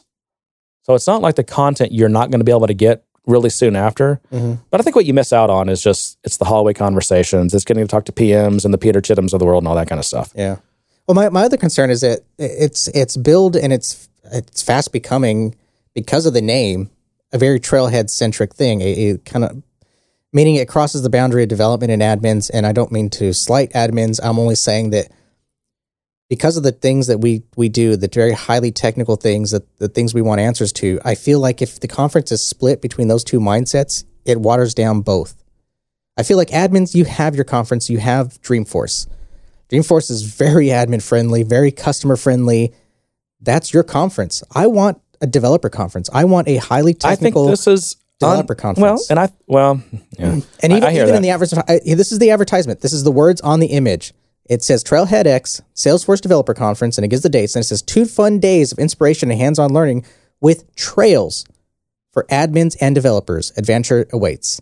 That doesn't sound first it said for developers, then it said for admins and developers. So I mean the title and the subtitle. So the title is TrailheadX, the subtitle is Salesforce Developer Conference, but then in the description of it, it says 2 fun days of inspiration and hands-on learning with trails. Are the sessions trails? Are we going to be sitting in front of computers and taking trailhead badges? Yeah. But it says admins and developers. So I think this is the closest you're going to get to a developer conference, from Salesforce. But there's 3 million developers. Why can't we have our own conference? If there's 3 million developers, we have enough capacity to warrant a damn Fitbit Oh my gosh. marker conference. Okay, so last year they capped the attendance, the inaugural Trailheadx at 2,000, I believe, if I remember correctly. And how many admins went to that? Again, I'm not trying to slight admins in any way and say that you're not important, but you guys have a conference. I hear what it's called you're Dreamforce. You're just trying to figure out, is this really a developer conference with juicy developer stuff, or is this kind of watered down with, here's how you use it? Am I going to get the kind of Java conference experience where we're talking about compilers, we're talking about VMs, we're talking about low-level code, we're talking about high-level code, we're talking about CI strategies and CIs and CLIs and seeing vendors focusing specifically on developers? Are we going to get that? Or is it going to be like the latest process builder enhancements? Exactly. Right. Yeah, I don't know. Again, I think this is the closest thing you're going to get to a developer conference out of Salesforce, and it might be very developer heavy. I bet it is. I bet you would probably be pleased at the content. We should go, and if it sucks, we do a Good Day Sir conference for developers. What we could do is like that. WWDC, they have the alt conference. We could have an alt Trailheadx. It's the day before. Everyone flies in early. We all do a meetup somewhere, rent a room and hotel, and we do an alt Trailheadx. That's an idea. And everyone's invited, the Salesforce people. And it's not an anti, it's an alt. It's just like, it's the same people, maybe a subset, but it's people who are interested in stuff we talk about and the stuff that this community is interested in. That's intriguing and scary at the same time. Yeah, you build it up as we're the alternative, and then our content sucks, and everyone's like, screw that. Well, it's not. It wouldn't be our content. It would be like an open space conference. People bring the content, and then we get there, and we all, we figure, okay, we've got who wants to talk about what, and we do a little vote or do a little tally thing, and then people can stand up and give a little 5-minute thing, and we talk about it and figure stuff out and talk about how people are coming up with creative ways to do things, and it's like a one-day hallway conversation. That would be awesome. It would be awesome. The Good Day Sir. That was a good meeting, John. The Good Day Sir alt conference. Okay, why don't you make that happen? Maybe we can get Surfforce to sponsor us. All right, we're running long. I know you got to get out of here. I have 2 things. One of them's really quick, so let me get out of the way. All right. I always complain about the culture of email, how people abuse email in a typical corporate environment. It's very dysfunctional. It's you have to have email, but it's a shame that it becomes such a productivity, now downer. I have a new solution to that. I figured it out. So I started using this app called Mailplane, which is a Mac app, and it basically it's like a fancy single site specific browser, but it's just for Gmail or Google Mail, whatever it's called. And it's pretty nice. It's I used to use this Fluid.app, the Mac site specific browser, and just, because I have like four or five Gmail accounts, and so I just would create 4 or 5 tabs, and it keeps the logins for each one, and when I reopen it, those tabs still there. Remembers it works. It works fine actually.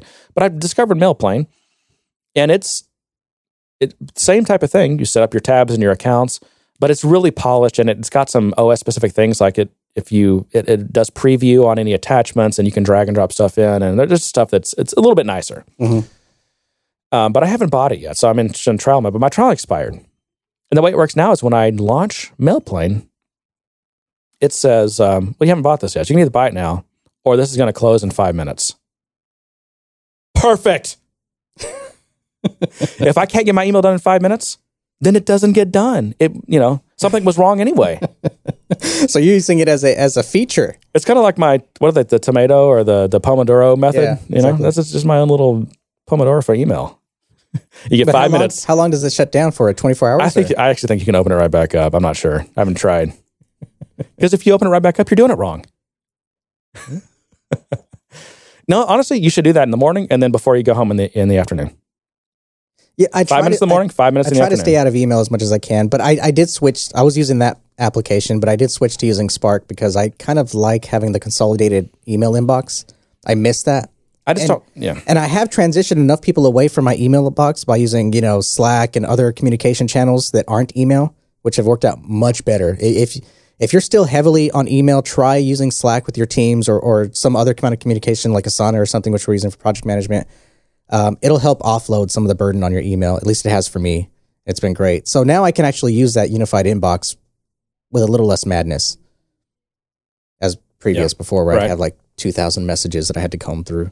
Yeah, and this email is one of those things that everyone's got kind of a different view of what the optimum solution is. Well, because you'll find that a lot of emails you get are like, "Hey, this happened, and what about this?" And it's questions and things that are more conversational than a fire and forget mail message. Or things that's just like, dude, pick up the phone. This is a conversation. This is not an email thing where I've got to sit around and answer emails back and forth, back and forth, back and forth. And if I don't, within 2 minutes, someone CCs my boss all of a sudden. It's like, come on, this is literally the worst kind of corporate culture you can have. All right, so my final thing that I've got for you, and this is really something I need some advice on. So I've had a Mac Mini for my, and again, we're done with our Salesforce content, so you can sign off. I've had a Mac Mini for my home theater PC for, I actually looked it up. It's a 2009 Mac Mini, and I bought it new, so 7 years, 8 years, something like that. And it still works fine. I did some upgrades to it. I bumped up the RAM to, I think, 8 gig or 4 gig. You know what? I've dumped it up to 8 gig, and one of those modules ended up going bad. And the way I found it wouldn't boot or anything, but the way I discovered is I just took one of them out and it would boot fine. So now I'm at the 4. I'm only at 4 gig, but with the SSD, it's still plenty fast. I never replaced that other 4 gig module. It's totally fine. The only problem I'm having right now is because, again, I think the performance is fine, but it's actually I use Plex as my main thing, and it can play 20 megabit per second H.264 just fine. However, certain things through the browser, like YouTube through the browser, or if we do Amazon video through the browser, it just cannot keep up. And I'll SSH in and look at the CPU usage, and Chrome is just slamming it, and it just can't keep up. And it's it's a Core 2 Duo, which is a super old CPU. Yeah, it sounds like you just need to upgrade. Well, exactly. And then when you look at the like Plex's suggestion, like there's I think their minimum now, as they say, is like something past that Core 2. Although that it works fine for Plex. It's just, but I can tell it's getting to the point that I'm going to need to upgrade this thing soon. Yeah. And I have anxiety about it because you look at the Mac Minis and you're like, well, first of all, they haven't been updated in 2 or 3 years. True. I'm sure they will get updated. Oh, I'm not sure. I have no idea, right? But also I think I bought that Mac Mini for $400 or $500, and it seems like they're $700 to $1,000. I mean, I think I have one of those. I mean, I bought one. Yeah, you did. I remember you bought one. Yeah, I remember that. Yeah. As a backup, my notebook. Oh, yeah, this is John. John just exudes wealth. He buys Macs and just, they sit in his closet. He doesn't know I think I bought one of those $1,000 computers. I put it in my closet. I don't know. I think I used it. I didn't buy the $1,000. I bought the lower end one. I just needed something to set your shoes on it or something. I needed something to work on as a backup. I remember that. Yeah. And I figured, hey, I make my living on a computer. I should have a backup. But so I'm looking at these. There's a little Intel makes computers called these NUCs. Have you seen them? It stands for like Next Unit Computing, but they're little Mac Mini type small computers, and it comes with the chassis. Yeah. It comes with a motherboard in it and a CPU, and you can pick. And they're currently the KB Lakes aren't out yet, but the Sky, they actually still have Skylake, and they have what was before Skylake, Broadwell. Broadwell. They have Broadwell and they have Skylake, which is I think 5th and 6th generation. And so to get a Skylake, and I actually want, so you can get like an i3 CPU, and you can get an i5, and you can even get an i7. But for some of the stuff I was reading, it's like you really should probably get an i3. First of all, it's plenty fast for any 1080p and 4K. But so you could get a faster CPU, but you really don't need it. And the problem with the faster CPU is they run hotter. Right. And so you're going to have more fan action, right? And, for the home theater PC, or really anything, but especially a home theater PC, you don't want noise. And so for an i3 of one of these things, it's like $250. Oh, wow. And it's got, I'm just trying to remember things. It's got HDMI, it's got DisplayPort, it's got USBs, it's got like everything you would need. Sure. And it's got it's actually got USBs in the front and back. So if you want to just randomly someone plugs, oh, here, put this thumb. I mean, I got friends that come over, they'll have a movie, or not a movie, like a concert show on their thumb drive, and they'll stick that in, right? Just stick it around the front. That's cool. $250. You have to put memory in it, which is for 8 gig of RAM is like super cheap. It's like, I don't know, $50 or something. You just put a hard drive in. They come with two options. You can either come with a bigger one has the 2.5 inch hard drive, accepts a 2.5 inch hard drive. Mm-hmm. But if you want the smaller one, which I would get, it takes that. It's called the M2 format of SSD. It's like a somewhat newer format, but like it's just the memory version of it. It's not the 2.5 inch drive. It's literally just a little. It's like almost like a DIMM memory module. It's like it's just the memory, and you just snap it in. And so I'd have to put, and I would use a small one because I just need something big enough to hold the operating system because all my storage is on a Synology. Okay, well there you go. Yeah, so a cheap 28 gig SSD. But you're downloading stuff, so wouldn't SSD be quicker for you to read off of than?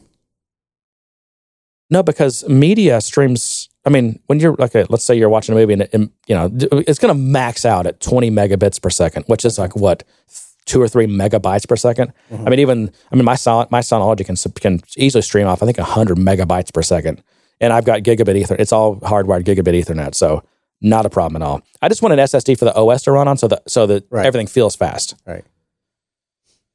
So what's your question then? What's the advice? So here's what I'm thinking. I'll get one of these Intel NUCs, and I'll run Linux on it. Okay. And I'll run Plex because Plex, I thought runs on anything. The downside to this is that the great thing for me about a Mac is I'm very familiar with the operating system. I'm very familiar with all the SSH and all the command line stuff. Of course, Linux is very similar, I know, but also the fact that the OS updates, installing a brand new OS, that's been, Apple's really got that nailed. Mm-hmm. It just works. It's so easy, and it's still way easier than Linux. So that's kind of one downside. Also, drivers on Linux are still kind of a problem. This machine is made by Intel, and they try to work with these Linux distributions to make sure they're the right drivers, but sometimes it can still take months to get them right.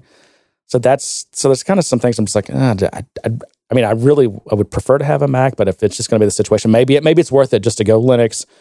I'm good enough with Linux. I can administer it, and why not Windows? Well, so what I realized is just kind of looking around is that Plex actually does not run on Linux. I thought it did. It doesn't. XBMC and whatever the new one of it, Kodi, I think is what it's called, mm-hmm. Kodi. They run on Linux, but I really like Plex. I'm really totally bought into Plex. I pay for the Plex Pass, and it's got some things that just the other ones don't do. Mm-hmm. It does not run on Linux. So now I'm like, okay, if I'm going to do this, it's going to be the Intel NUC, and I'm going to run Windows. Right. And I'm not a Windows hater. It's just, but I did kind of do away with Windows almost 10 years ago, and I really haven't looked back. I think for your usage, you're not going to really be doing anything on it except loading up Plex. Yeah, I know. I'm just like, then I'll have Windows on my property, and I'm just And yeah, here's the other thing. I gotta shell out like $150 for it. Windows is not free. No, it's not. Yeah, you do have to. And Windows, now I'm dealing with not only and I know Windows 10 is a lot better than Windows 8, which was an absolute disaster, and Windows 7, which is kind of a disaster. Windows 10's better from what I hear. It's still got problems, more problems than my Mac does, but it's better. I heard a lot of positive things about it from Mac people. But it's still like the Windows updates still are kind of a mess compared to Mac updates. And they're obnoxious. They're constant. I think it's slowed down a bit. And they break things more often. Just in the news today, thousands of people affected, whatever, by the Windows update came through and broke their internet connection somehow. And it's like, I don't know. This is just the Windows stuff. It's still Windows. And then now at this point, I'm just like, screw it. I'll just pay $100 and get a Mac Mini. What do you think? What should I do here? When it comes to my entertainment and my downtime, I don't want to have to mess with something. I just want it to work. That's one of the reasons I have an Apple TV, because I don't. Yeah, I could build a home entertainment system. I could build a machine and use Plex, but I just use iTunes because you know what? This is my downtime, and it's valuable to me because there's not much. As you know, I work myself too hard. When I want downtime and I want to watch something, I don't want to have to sit there and configure my stuff, update it, all that kind of stuff. I just want to watch something. And so for me, it's worth the extra money to just be able to walk up to it and just use it. Yep. and confidently. Yeah. So, if your peace of mind is worth anything, if you put any value on that, I'd say it's worth the extra money. Yeah. You work hard. You work hard enough troubleshooting work stuff. Why would you want to just try to save a few bucks here and there just to do the same thing for your home stuff. And if you do the math, I mean, like I said, I've had this current Mac Mini for 8 years? Yeah, you've got plenty of usage. Right. And if I bought one of the current ones, and in fact, maybe I'll just wait because I'm in no rush really. Mm-hmm. And so if they come out with a new one, if they're going to, it's got to be somewhat soon. Right. And so maybe I'll just what does Mac Rumors say? They've got their thumb on it. Well, I don't know. I'm sure it says don't buy. The Mac Buyer's Guide, right? Yeah. Yeah, it's Mac Buyer's Guide, yeah. I'm sure it says don't buy. What I don't know is if they know when something will be coming out. Let's see, Macs. Yeah, Mac Mini, don't buy. Yeah, big 790 days since the last release. What are the rumors? There are no rumors. There are no rumors. On Mac Minis, right? Well, renewed focus on iPad left the Mac behind this year. Yeah, well, that's obvious.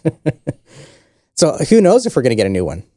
This might be your last shot to get one. Yeah. And here's what else I noticed, because I looked at used ones. They are not selling at much of a discount off of new. And they really keep the resale value. I guess so. Right. And there's no new shiny new version to spend extra money on. Right. I think what happened is a lot of people bought these and they had a specific use for them, and then now they don't, and they're like, well, I'm going to try to get my money back for this. Yep. And they're selling them. Yep. They bought it to be a backup, and they're not... They haven't had to use a backup in a while. Right. Yeah, so I don't know. I'll have to solve this at some point, but I don't know. Maybe I'll just wait. So doesn't Plex run on something like Roku or something like that? Plex will run on certain things. So Windows, Mac, it'll... the Plex media server will run on a lot of things. It'll run on my Synology, like embedded things. But the media, or they changed the name of it. Well, they used to have Plex Home Theater, that end of life, and now it's Plex Media Player. That's the software that actually plays. That's the player, right? Not the server. It's the player. Okay. Yeah. And that's what is more limited. They do have it on there. It's on their roadmap, but it's been there for like a year now to support Linux, specifically Ubuntu. So I don't know. Maybe I'll just. I guess I'm not in a hurry. I feel like the answer right now is just, I don't know. If I'm not in a hurry, just wait. So what is there a specific pain point? Like you're not getting the resolution you want, or it's just that quirkiness? No, it's like, so my kids watch certain things on Amazon Video, and it just, like every 10 seconds pauses for about a half second, which doesn't sound that annoying, but it's incredibly annoying actually. Well, you could always get an Amazon Fire Stick. Yeah. I mean, it's $100, but that's true. It solved that problem at least temporarily, right? Until you can really figure out how you want to set up your media. Yep. In fact, I think I have what I'm not using. Really? I'd be able to give it to you at discount. Oh, $50. So generous of you, John. Maybe I'll give it to you for Christmas. Okay. Here's a Fire Stick I'm not using. It's got a little dust on it from sitting in the back of the TV for. It's probably plugged into that Mac Mini you have under your shoes in your closet. No, there's a TV where that Mac Mini is supposed to be plugged into, but I never connected it to. But there's a TV in our craft room. All right. Well, we should go. Check out our Slack channel. We're nice. We're informative. We're funny. There's actually quite a bit of funny stuff in that channel. It's good entertainment. Leave us a review. iTunes is good. It helps us. It's plus I enjoy reading them. I do too. Good or bad, I enjoy reading them. I do too. It really warms the heart when people leave reviews. That's just the truth. And let us know if Good Day Sir Alt Conference is a thing you guys want to experience. And then finally, this mysterious recommend thing in Overcast. We have like 500 Overcast people. Users. Yeah. They're listeners. They're members. And yeah, I don't know what it does, but I think it's got to help somehow or another. It's got to help. In fact, I looked in Overcast. If you search Salesforce, we're like the first thing that comes up. So I think it plays into that. Maybe.